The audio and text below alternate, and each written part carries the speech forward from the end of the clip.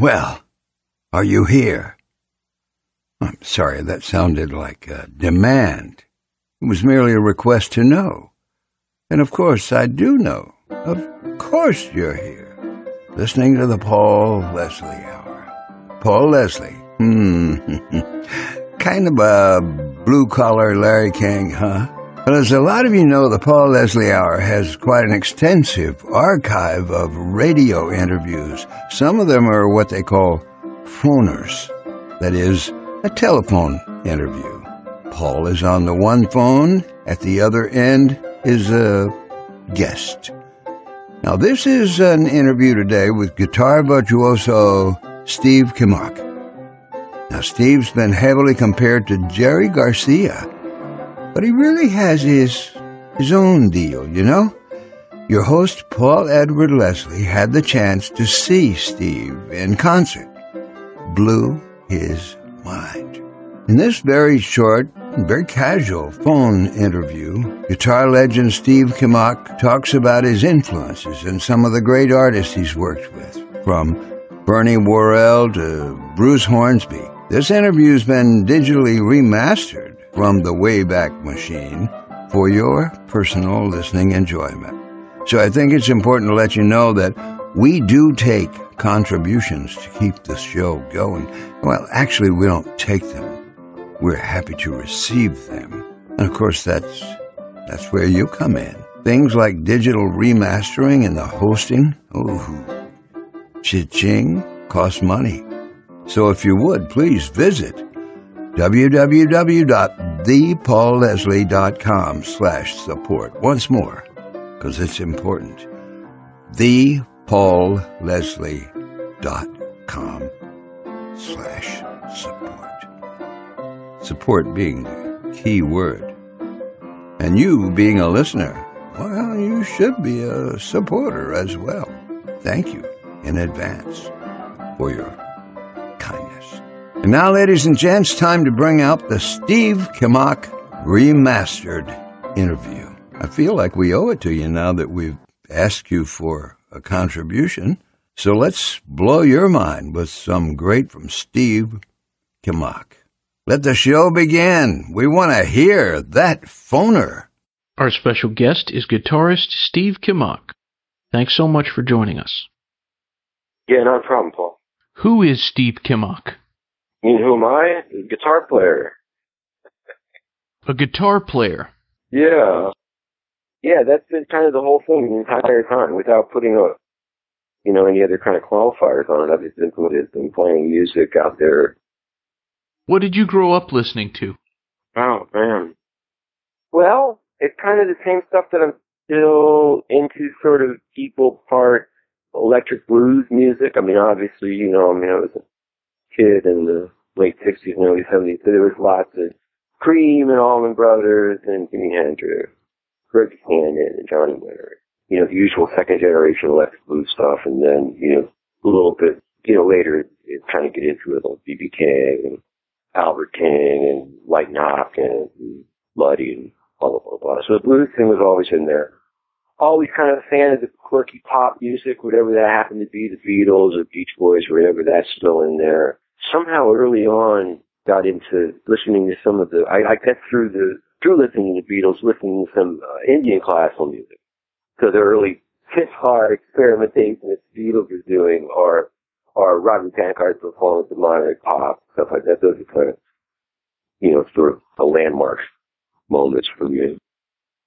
What guitarist has influenced you the most? Oh, good grief, I have no idea. Wow.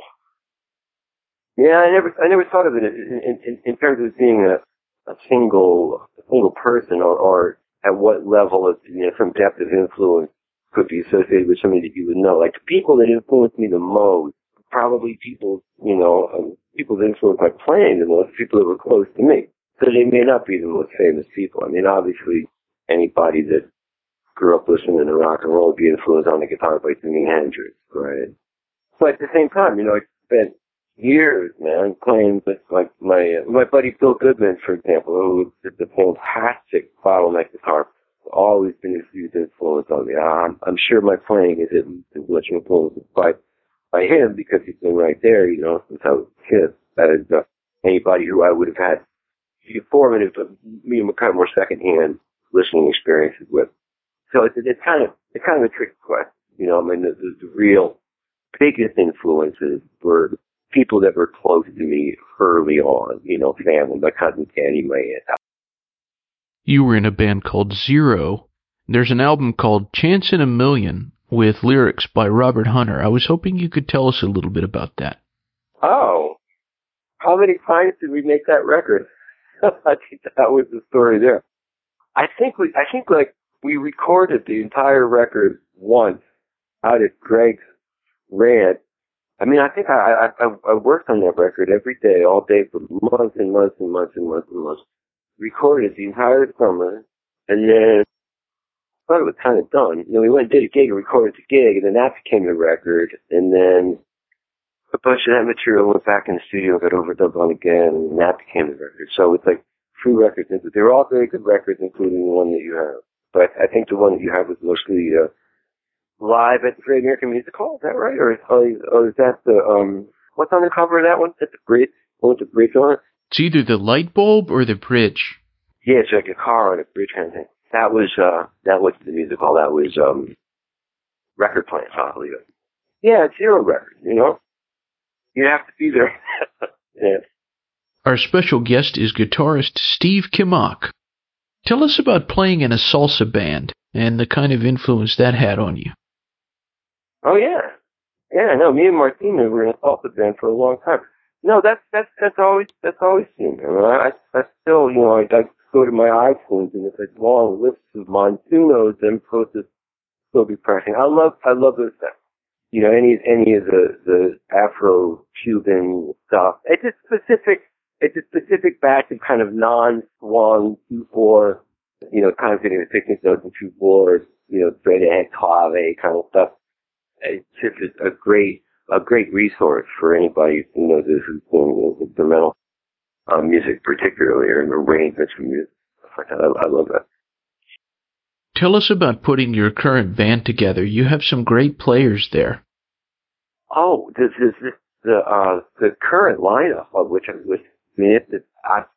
pretty sure it's the strongest band that I've ever played. And these guys are fearless.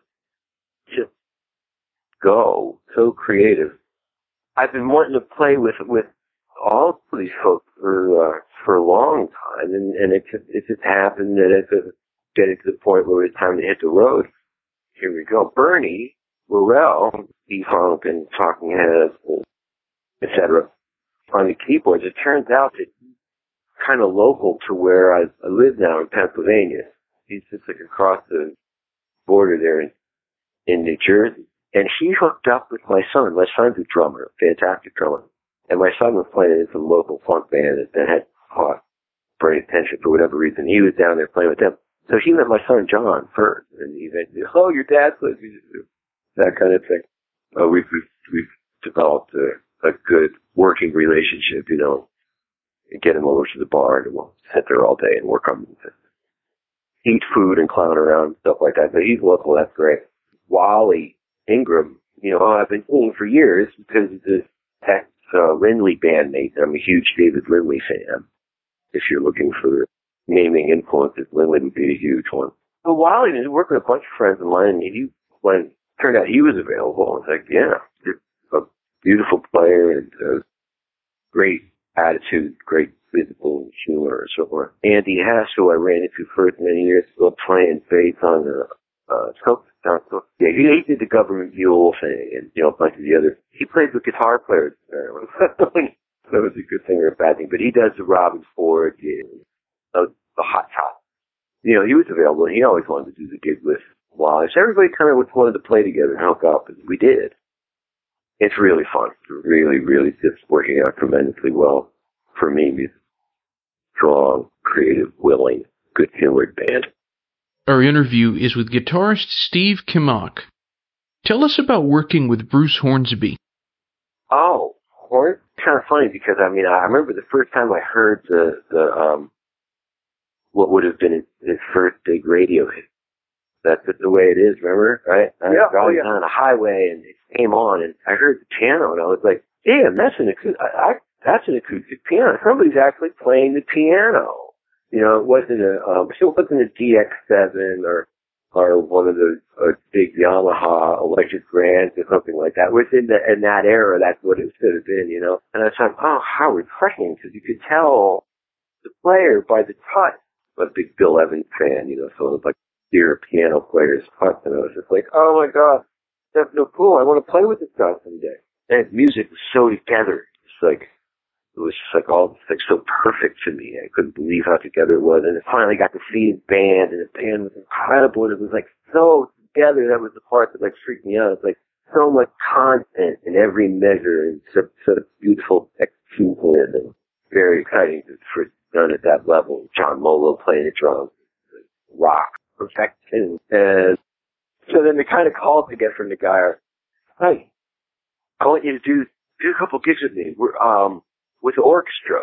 We're going to play with the orchestra. We're going to play with the orchestra for the President of the United States. And I say, okay, when should we rehearse? And he said, no, I don't want you to rehearse. He said, show up. And I'm like, are you kidding? And he's like, no, just play. And so that's the Hornsby relationship. He thinks it, well, he's kind of right too in a way, but like, he thinks that if you just hang me out there in the breeze and I have to come up with something I normally do, and he'll actually put me in a tux and trot me out on stage in front of a room full of royalty and go, go do something, you know. But all the Hornsby stuff is like that, you know, the Noisemakers record, you know, the track from Yoshi's and so forth, all super informal, super off cuff, just kind of roll in with not a whole lot of preparation and just like go. More or less the same way with the other ones when we were doing that, although everybody, I mean, that book is so known, you know, the Great Dead Batch Material, basically new song, but just sort of hard it out. What is the best thing about being Steve Kimock? Oh, I have beautiful children. That's the best thing. That's the best thing about being me, is having my beautiful children. My children love me so much. My little 4 and 8 are the little. So when I'm home, which is where I've been mostly for the last little bit for time in years where I've kind of gone, okay, back on the road. But I've been hanging with the kids. I mean, that's sort of an unending source of joy for me, having those guys beating me up constantly, being funny. They smack the crap out of me. My last question for Steve Kimock, very open-ended. For anyone listening in, what would you say to them? Oh, if you can make it to the show, make it to the show. Support live music. You know, whether it's my band, whether you're coming to see me or you're going to see somebody else, get out there and support live music and get into the community and get into the fellowship of the gathering that reflects the spirit and experience that. And you might think, oh man, I only got a couple of bucks or something, but man, is it worth it to get in a room full of people that are having a good time and have real music right there, you know. Get your nose out of your screens and get out in the world, get with people and support live music. Beautifully put. Thanks so much for doing this interview. I'm looking forward to seeing you play. I can't wait.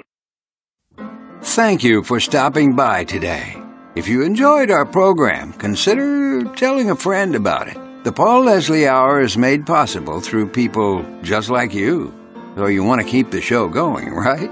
Go to thepaulleslie.com. That's thepaulleslie.com. Click on Support the Show. And thanks to everyone who contributes. Performance of the intro music is courtesy of John Primorano, The Entertainer, written by Scott Joplin. End credit theme music is courtesy of John Primorano, the traditional song Corina Corina. Your announcer is Dan Gold. Hey, that's me. The show is hosted and produced by Paul Leslie. And we'll see you next time on the Paul Leslie Hour.